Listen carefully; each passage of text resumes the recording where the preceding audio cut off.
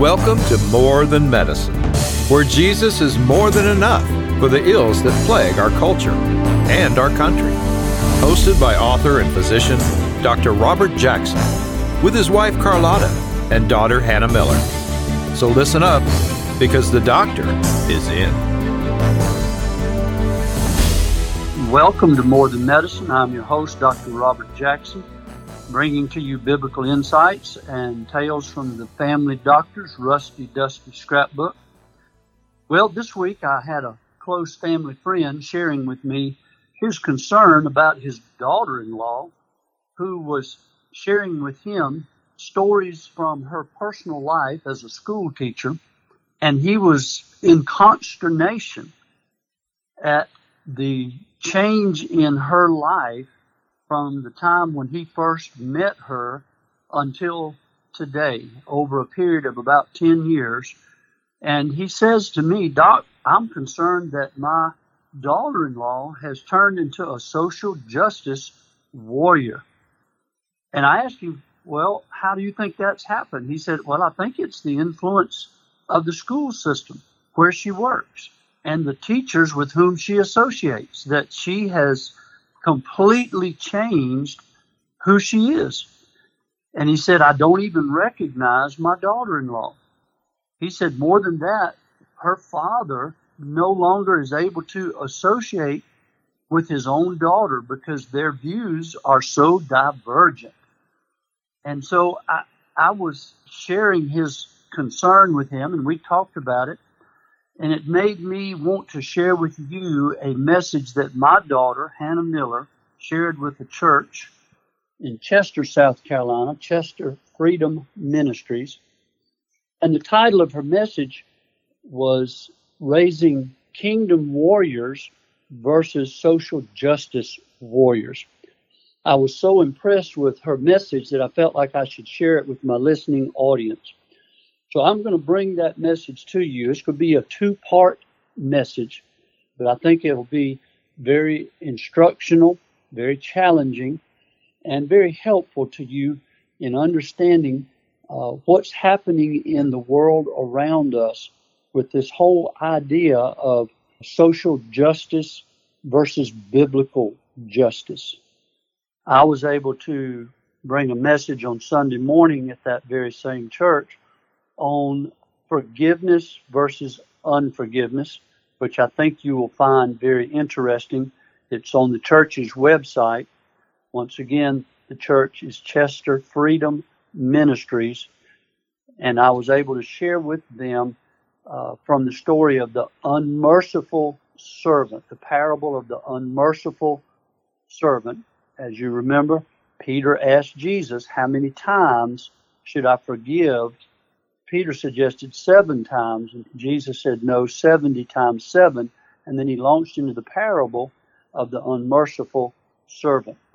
So the whole message was about the things that happen in our families that lead us to be unwilling to forgive, that present barriers and obstacles to oneness in our relationships, not just in our families, but between neighbors, between co-workers, between parent and child, between husband and wife." And I think you'll find that message very informative and encouraging and perhaps very challenging as well. You can find that on the website for Chester Freedom Ministries. Also, I'd like to say a thank you to my producer, Bob Sloan.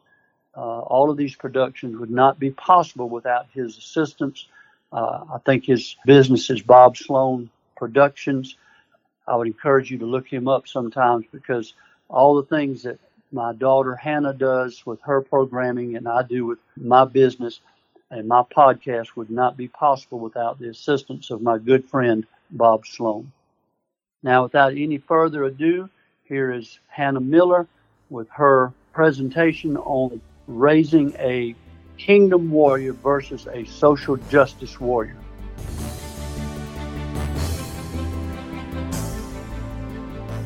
Okay, first of all, my name is Hannah Miller.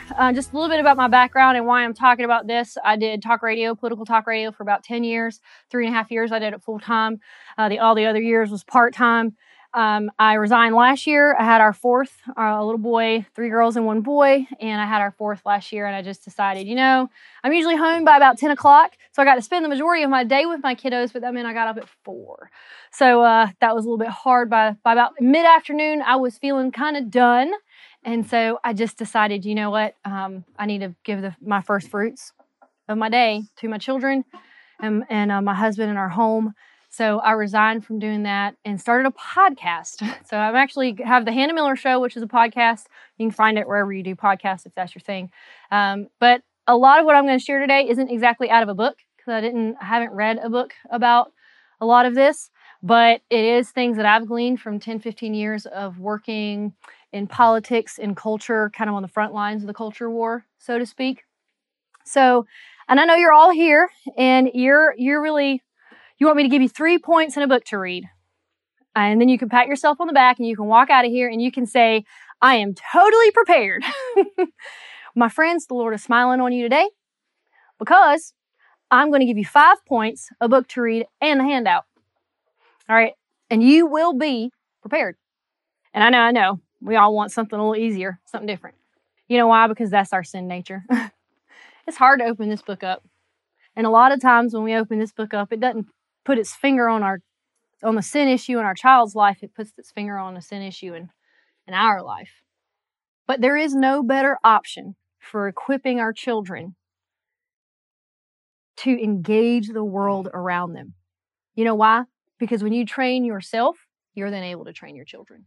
Because when you open up the Word of God and it teaches you how to engage the world, you are then able to do the same for your children. So let me tell you a story. Emily Bargo is a former drug addict. She recently shared how she would get high on meth. And while she was tweaking out, her words, she would read the Bible and wish with all my heart that the things I was reading were true. And that there really was a God that would save me and love me. Little did I know, this is what she said, that faith comes by hearing and hearing the Word of God. It's Romans 10:17.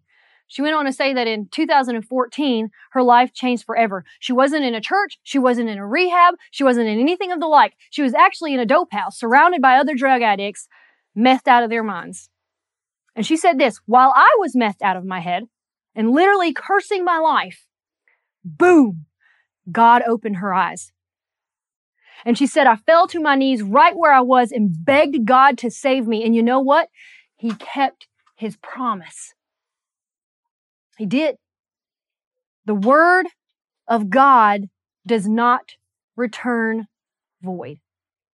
This doesn't mean that you should beat your kids over the head with the Bible, but you should fill your home with His Word, and you should saturate your speech with the gospel. The Word of our God is that which makes the blind to see and the dead to live again. Your son's gay friend is getting married, and your son asks whether he should attend the wedding, be the best man. He's been asked to be the best man. Should he? Should he even go at all? What's the most loving thing to do? Your 14-year-old daughter is going through puberty. She feels awkward. She's uncomfortable with how the world has sexualized her femininity. One day she meets some people on a social media site called DeviantArt who embrace her and tell her that she's welcome in their group and that they all felt that way once as well, but not anymore. They don't feel that way anymore. Why? How? Because they eventually realized they weren't girls, but boys trapped in girls' bodies. They were transgender. What's your daughter going to do when her awkwardness and her discomfort are both embraced and explained? Your 12-year-old son is told that his ancestors were colonizers and slave owners. And he owes reparations to both Native Americans and Black Americans. The guilt from his ancestors' actions eventually becomes overwhelming. After all, how can he make right what he never personally made wrong to begin with? And eventually he begins to consider suicide. The world would be a better place without a racist like him, after all. What will he do? Contrary to what we've been told most of our lives, as an old horse trainer friend of mine says, in those watershed moments, because that's what this is. These are watershed moments, and we all have them. We all have watershed moments. He said this. He said, we don't rise to the occasion. We fall to our training. Are you preparing your children for watershed moments? Those moments in life which whatever choice they make will determine their path for at least a significant portion of their lives, maybe the rest of their life, maybe all of eternity. That's a long time.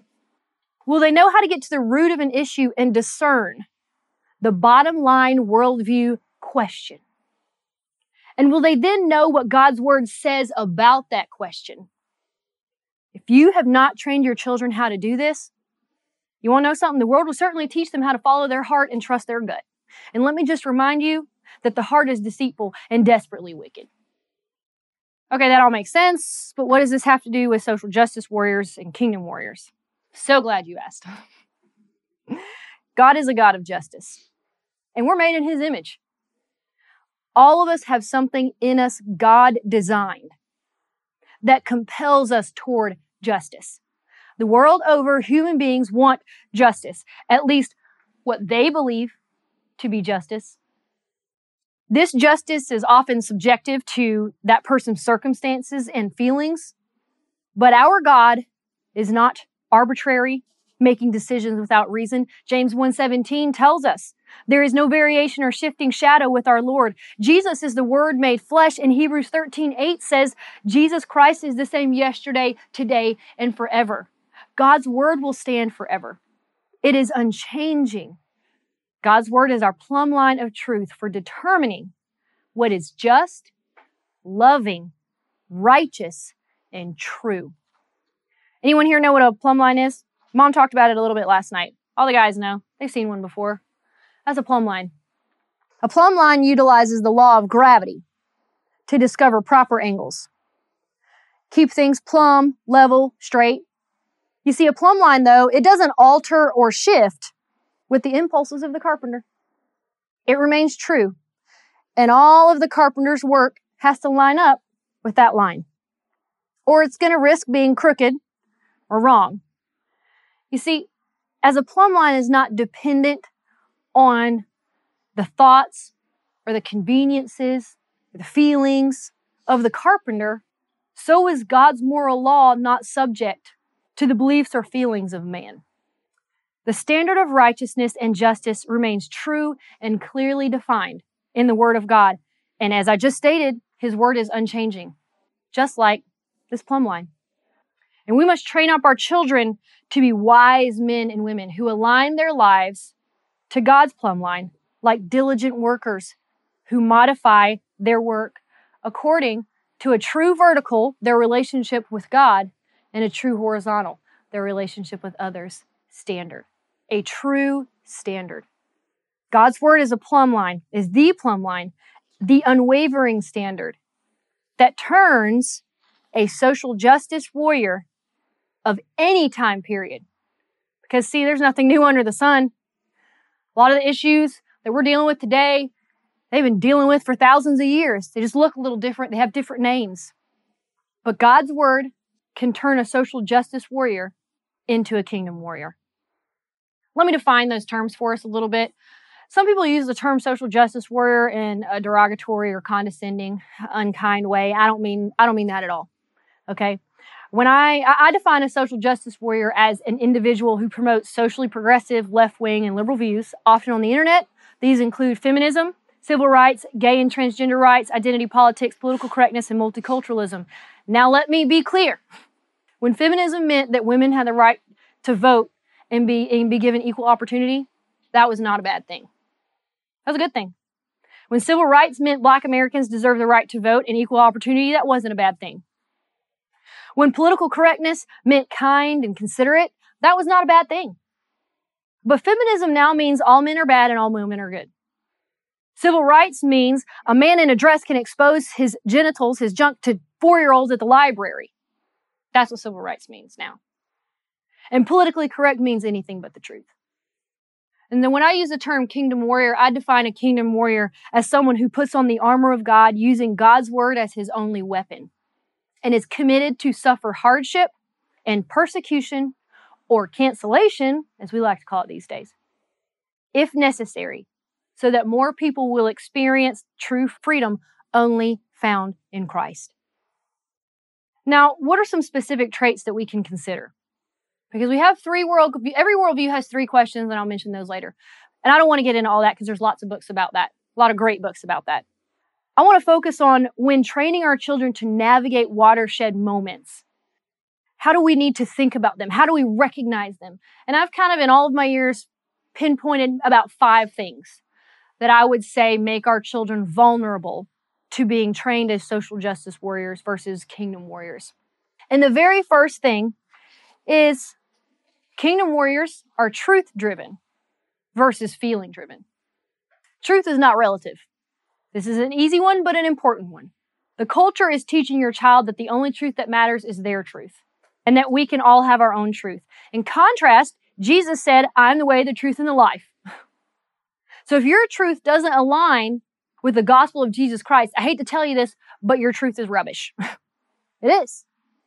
This is perpetuated, though, by our education methods, which are test-driven, and social media combined. Those 2 things combined. And let me tell you why. Because they do not train them up to be critical thinkers, only to regurgitate catchphrases.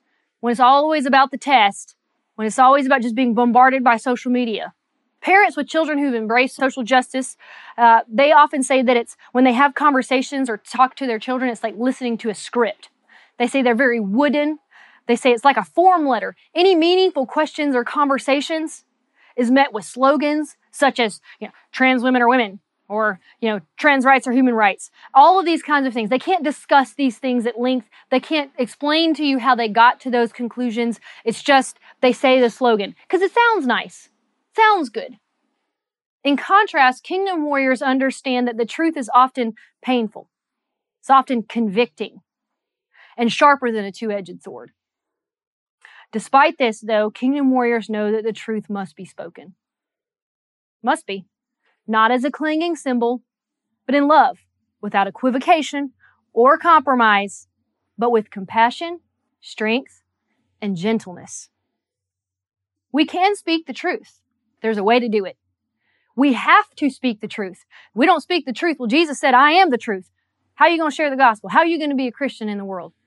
Most often, the truth guiding kids on cultural issues is their feelings.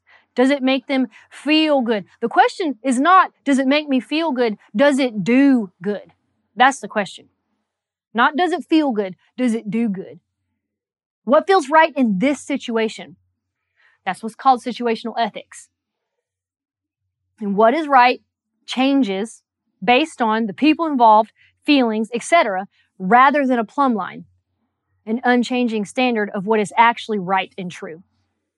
Furthermore, do they get social media points? Do they get social points if they agree or disagree? For children who can never get away from their social standing due to social media, they are under constant pressure to earn social points from their peers. And this actually leads me to my next point. Number 2, social justice warriors are very anxious. They try to control their environment. Versus kingdom warriors who trust a sovereign God. Let me flesh that out a little bit. I believe that there is such a thing as medical anxiety. That's, I have a dad who's a doctor, medical doctor. We've had lots of conversations about this. And I haven't mentioned, but a lot of my training is also in biblical counseling. I do a lot of counseling for my church. I spent 3 years going through a training program, and part of my degree was for that. So that's not what I'm talking about. I'm not talking about medical anxiety. I'm talking about anxiety that's often induced because of our environment and the choices that we make. And we all know that sometimes we make bad choices and it gives us anxiety or depression. And it's not because we have a medical condition, it's because we made a bad choice. Because the Holy Spirit's putting his finger on something in our lives and we don't want to listen and we want to keep continuing that sin. And now we have separated ourselves from the Lord because sin separates. And now we're depressed because we're not in right fellowship with the Lord. We've probably all had instances where we've had that kind of thing happen. It's not what I'm talking about. When it's medical, when it's choices, that is what I'm talking about. We don't have to look far to know that this generation of young people are dealing with a mental health crisis. While they're driving less, they're partying less, they're staying home more, What are they doing while they stay home? They're tweeting, posting on Facebook, Instagram, TikTok, whatever it is that they're doing. They're dealing with crippling anxiety and depression. A study by Gene Twenge found that among teenagers, heavy internet users were 166% more likely to have clinically relevant levels of depressive symptoms than low users among girls. Among boys, that number was 75%. We have a generation of young people who live on the internet.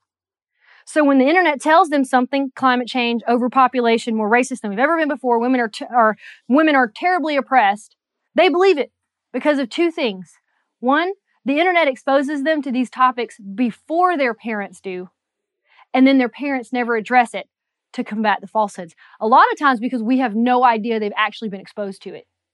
I mean, how can you combat something with your young person when you have no idea they've actually been exposed to something, to a falsehood?